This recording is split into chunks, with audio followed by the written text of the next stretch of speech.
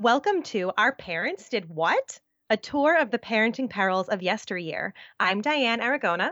And I'm your co-host, Jen Tierney. Join us as we travel back in time to take a look at the sometimes unbelievable history of parenting. Hey, Diane. Hello, Jen. How's it going? Pretty good. Got a cold. Oh, that stinks. Yeah, it's okay. I think that this is just what happens now in my life. It's wintertime. I have 2 kids in daycare, and yeah, we're just all going to sound like this for, the next few months, which is unfortunate for our listeners, but I'm sure they understand. Yes. If you have kids, you know what I'm experiencing.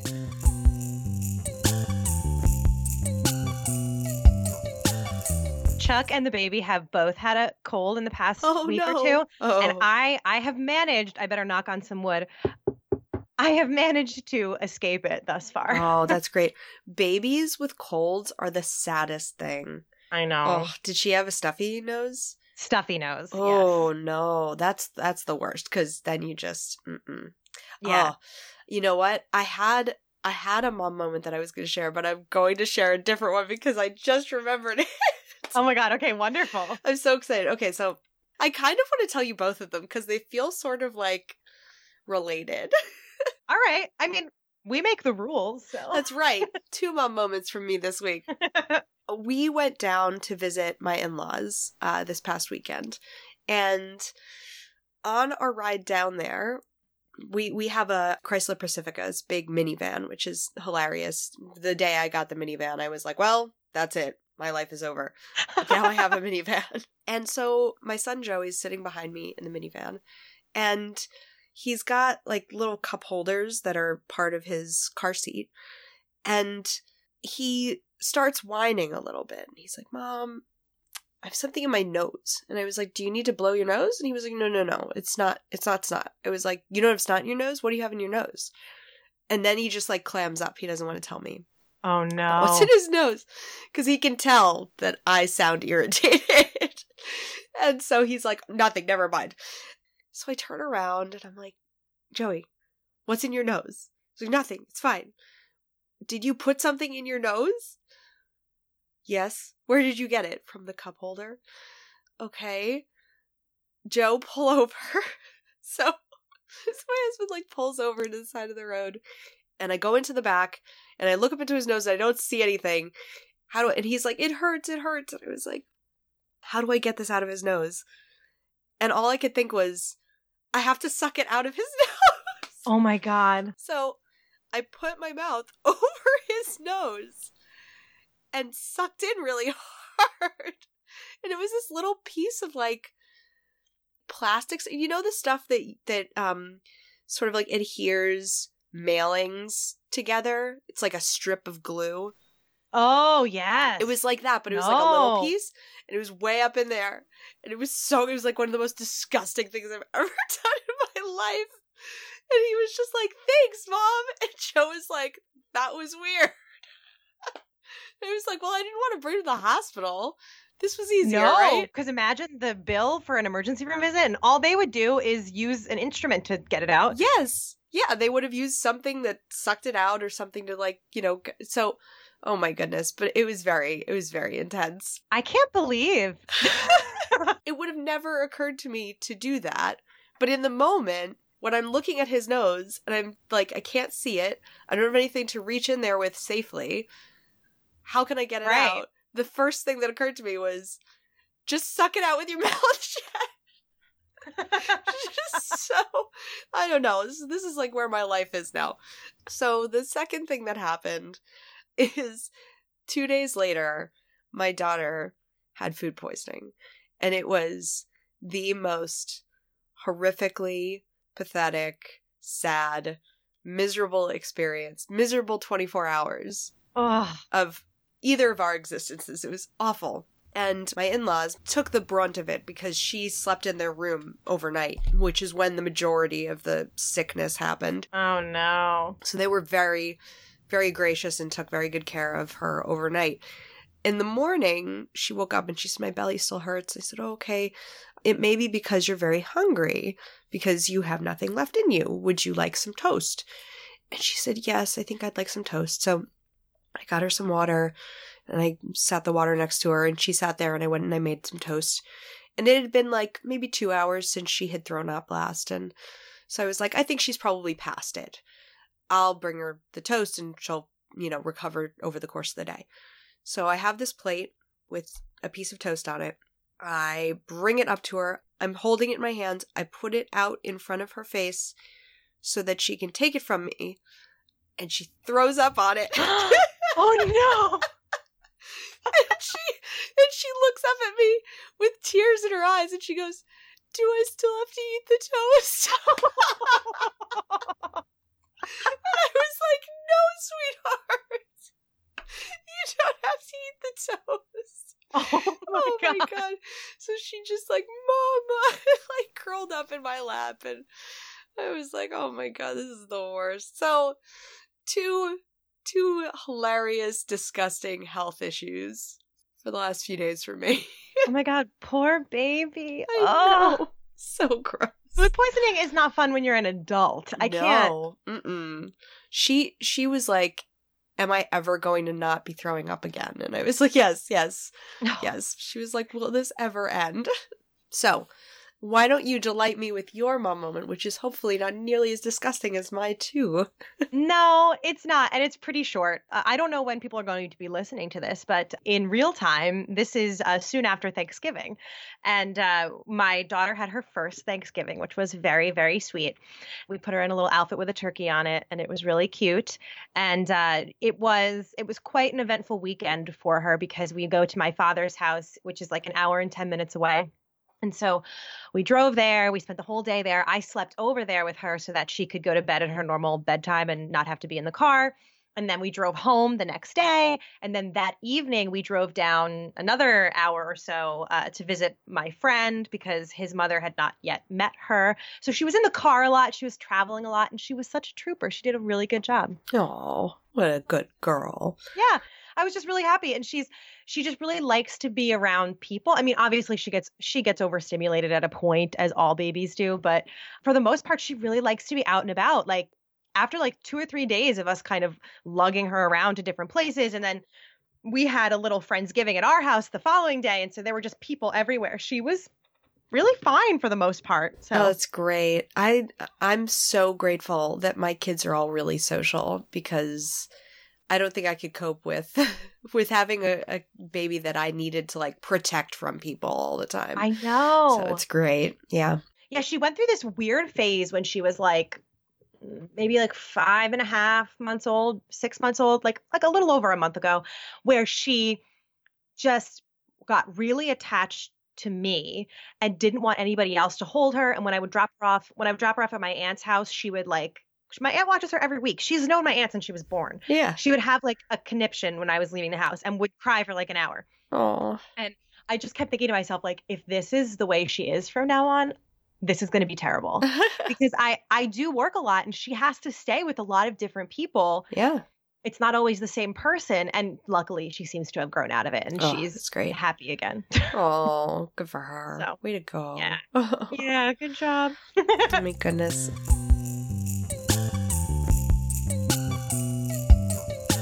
All right, so tell me all about your topic for this week. So I want to preface this by saying that this is not what I originally planned to do today. I was going to try to do the history of adoption. Oh, interesting. Which turned out to be much larger than I had anticipated. And I discovered something in my research that I actually had heard about a while ago, but it came up again as I was researching adoption. And it was something that when I first heard it, I found really fascinating. So I decided to kind of dive into that and just focus on this. So I am going to do the story of Georgia Tann. Okay. Do you know who that is? I have never heard of Georgia Tann. Good. Okay. Georgia Tann, from 1924 to 1950, stole and sold an estimated 5,000 children. She stole them from poor families in the Memphis, Tennessee area and would sell them to rich white families. She would often look for babies who had blonde hair, blue eyes, who were like desirable.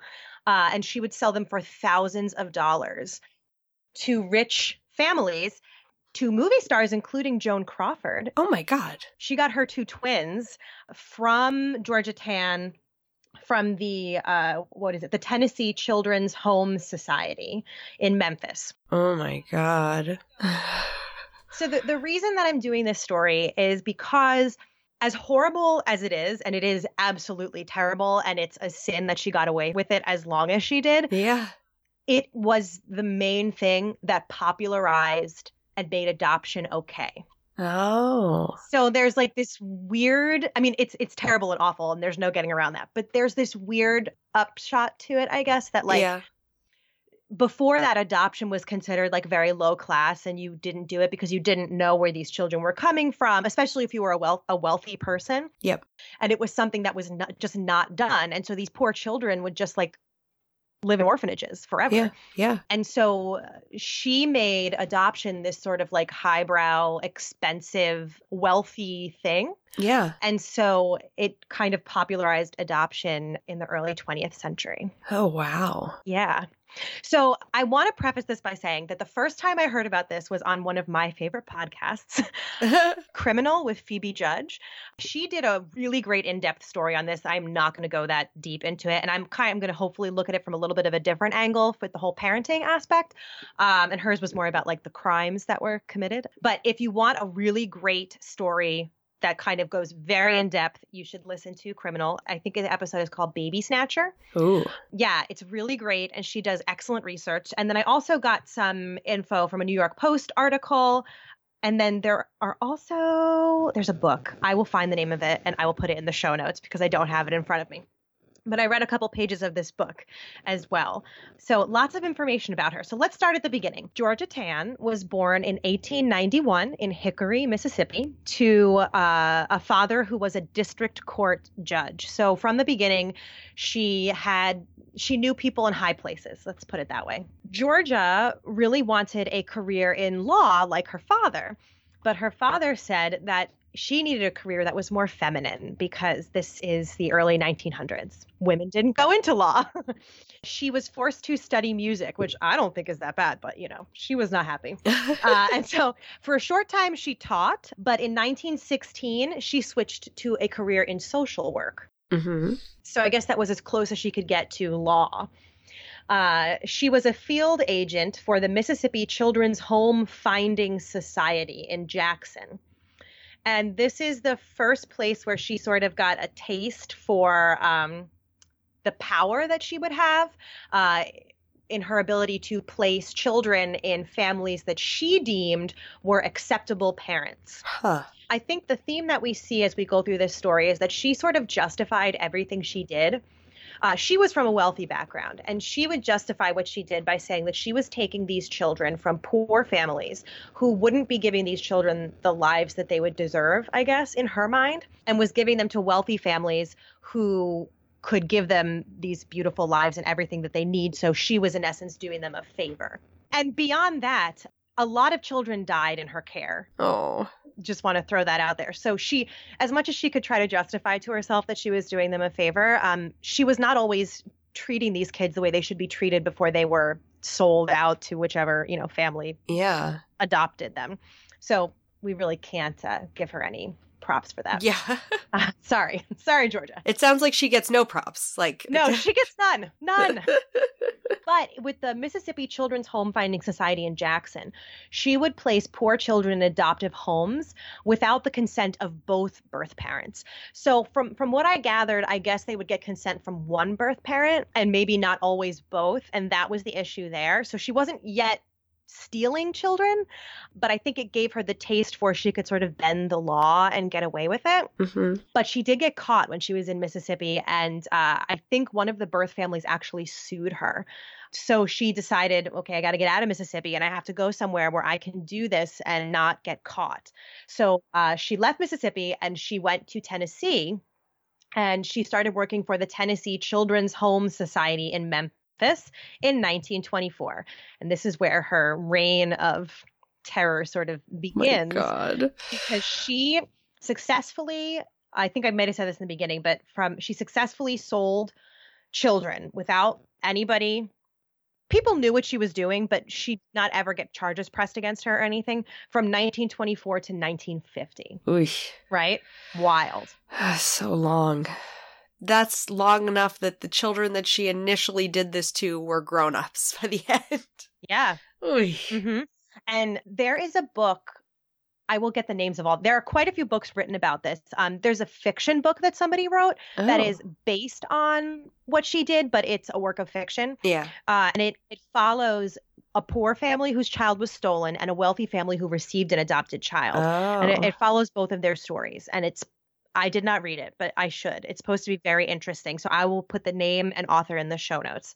But she started by stealing babies from poor families who maybe she thought they have enough because, the poor didn't have any contraception and they would have a lot of children. And so maybe she thought, well, they have 5 children already. There's no way they can afford this 6th child. So, they won't really miss it. I'm just going to take it, which is just awful. But she would also steal children or babies rather straight from the hospital. Oh, yeah, because she had a lot of connections. So she would bribe nurses and doctors, and they would take the baby from the mother and they would bring it to the nursery and make sure that the baby was okay and, all the vitals were good and clean it up. And then they would hand it over to one of her people who would act as a social worker and take the baby. And then they would go tell the mother that the baby was stillborn. Huh.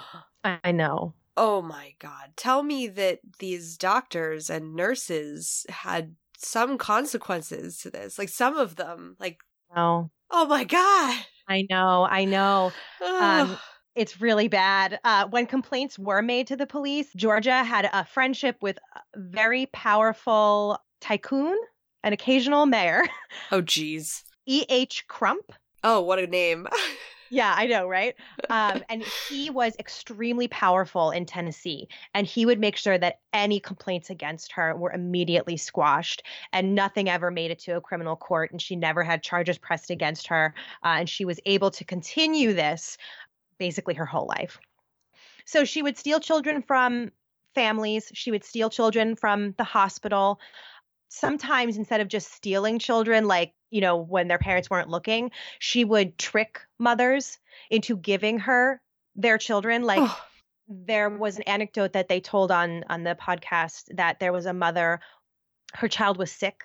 And so Georgia kind of came over and said like, oh, I know this really great doctor who can diagnose her. It sounds like she's got, this and that going on. And the poor mother didn't have money for a doctor. Yeah. So Georgia said, well, I'll take care of it. Just give me the child. I'm going to take her over to, such and such hospital and I'm going to make sure she's okay. Yeah. And time goes by and the mother, doesn't hear back. And so she goes over to the hospital and she sees her daughter just like healthy and fine. And she says to one of the nurses, like, can I hold my baby? And the nurse says, you don't have a baby here. Oh. And she never got her daughter back. Goodness. I know. So she would sometimes outright trick people into giving their children away. Oh my goodness. I know. Oh, how did that? Sorry, guys. Oh my goodness. This is nuts. It is nuts. And she would adopt these children out to wealthy, unassuming parents who had no idea this is what she was doing. Yeah. At least in the beginning, had no idea. Yeah. And a lot of these parents, when they found out, were horrified. Yeah. But they were too afraid to come forward because Georgia Tann had so much power that she would say, well, you're now an accessory. Yeah. And so, you'll get in trouble too, and they'll take your child away. And at this point, they've raised this child and they're attached to this child. And so put these adopted parents in an extremely difficult place because they had no idea that this child was stolen. Yeah. And they paid thousands of dollars. I think a lot of her money came from adoptive parents who were coming from out of state to adopt these children. And so they were willing to spend, I think, $5,000, which in today's money would be like $70,000 to get these children, I guess, shipped, or they would come get them from out of state and take them home. Jeez. I know. Oh, it's wild. Isn't it crazy? Yeah. I had never heard of this until I listened to that podcast. And then when I started looking up the history of adoption, her name came up and I was like, why do I know this name? And then I Yeah. started listening or researching again and I was like, oh, yes, okay. This was that interesting story that was like, it just absolutely floored me that this was allowed to go on for so long, but she had friends in high places. Oh my goodness. Yeah. So, and unfortunately, like I said, these children, especially the newborns, when she stole newborns, were prone to dying because they weren't necessarily getting the proper care. It's estimated that about 500 children died Oh. in her care, either through poor care or in some cases suspected abuse, because she Yeah. would oftentimes place them in orphanages until she could find Yeah. an adoptive family. So they would go to these orphanages and sometimes not be taken care of, Oof. Yikes. which is really sad. Yeah. When some of these children got older, they tried, when they realized what had happened, they tried to find their birth parents. And I think somebody did an article about that as well. And I didn't dive too far into that because we only have so much time on this podcast. Yeah. But I think that there were some adults who realized they were part of this scheme as babies and Yeah. tried to find their adoptive parents, which sounds like a very interesting story. Yeah. Oh my Right? goodness. Yeah. That sounds like I would be fascinated to read one of those stories. Just, how I know. somebody's searching and trying to find their biological parents. Oh my goodness. Oh. And she was not secretive about what she was doing. I mean, I don't think she blatantly said she stole children, but Yeah. she would place ads in the newspaper that would say, like, do you want like a shiny present, a shiny living, breathing present under your tree this Christmas? Oh my God. Yeah. Like, she was advertising like they were goods to be sold instead of like actual children. Yeah. It's also interesting that form of advertising worked on people who were looking for children if you Right? referred to them as if they were goods. Well, but I think it's that idea that before this, adoption was very hush hush and Yeah. taboo, and all of a sudden she's bringing it into the forefront and making it seem like something the wealthy want. It's shiny, it's new, Yeah. it's this brand new child that's a blank slate that you can sort of imprint on, or Yeah. whatever you want. If you want a blonde blue-eyed child, great. You want a green-eyed child, like she would, I guess it was almost like the beginning of like designer children. Like she would pick you out a child that you wanted, which is like crazy. Oh my goodness. Yeah. Her scheme finally ended because Crump was ousted. And his political rival, Gordon Browning, was elected mayor. And when he caught wind of what was happening, he decided to launch an investigation. But we do not, Jen, we do not get the vindication that we want. And unfortunately, Georgia Tann died of cancer a few days after the investigation began. Oh my gosh. Jeez. So she never went to jail and she never really got in trouble. Oh. And 2 months later, the Tennessee Children's Home Society shut its doors. Well, good. Jeez. Oh my goodness. Mm-hmm. Oh my gosh. That's really wild. What occurred to me as you were telling the story, especially about parents who lose their children in a hospital setting where she would go in and take them in the hospital. And it makes me think, obviously that could never happen today. No. I'm sure it could still, if you were a really, really, really good criminal, you could probably get away with it. But like the way she was doing it could only exist in that place and time because there were women who were usually undergoing twilight sleep while they were in labor. So they weren't really with it until hours after they had delivered the baby. So it'd be very easy to just say, oh, your baby was stillborn, because they weren't really there for the birth of their babies. The husbands weren't there. They were sometimes not even at the hospital. And I think that we still had a very different view on children at that time. Like now, children are just, nothing is more sacred than a child. And protecting children and unborn children is like this very, very powerful driving force for humans.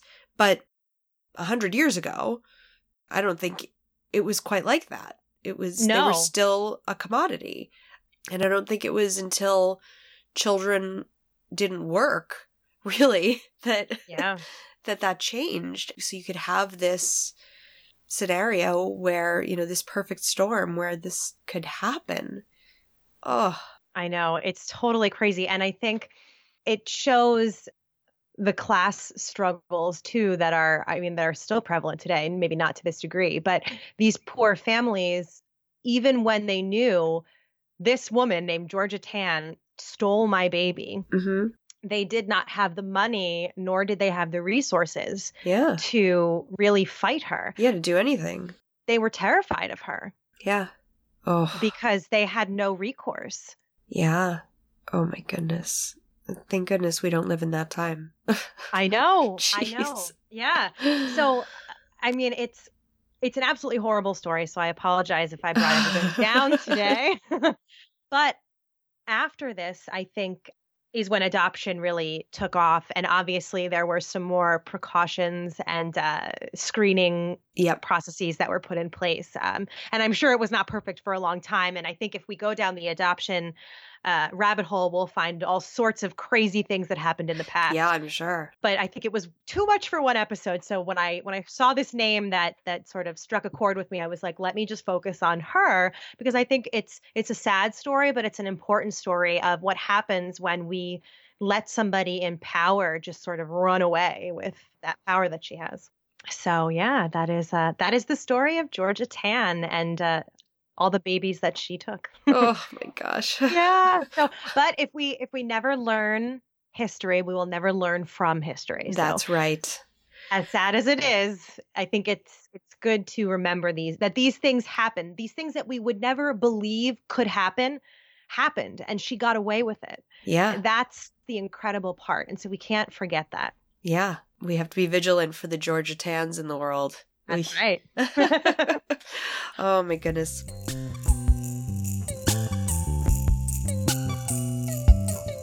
So we just discovered that we have we've just broken 500 downloads on our podcast. Woo! We are so proud.